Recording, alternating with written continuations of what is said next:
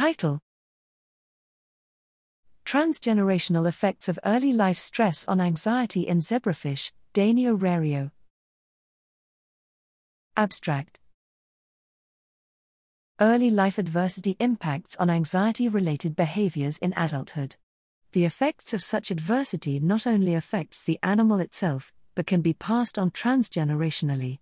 Pervasive effects of experimentally induced early life stress, ELS, have been documented in adult zebrafish, but it is not clear if this can be passed on via the germline.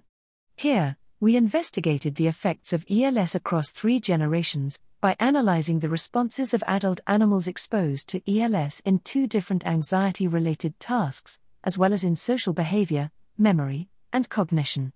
Animals exposed to ELS, at 7 days post-fertilization, showed a marked attenuation of specific anxiety-related behaviors, F0, when adults, and these alterations were maintained across 2 subsequent generations, F1 and F2.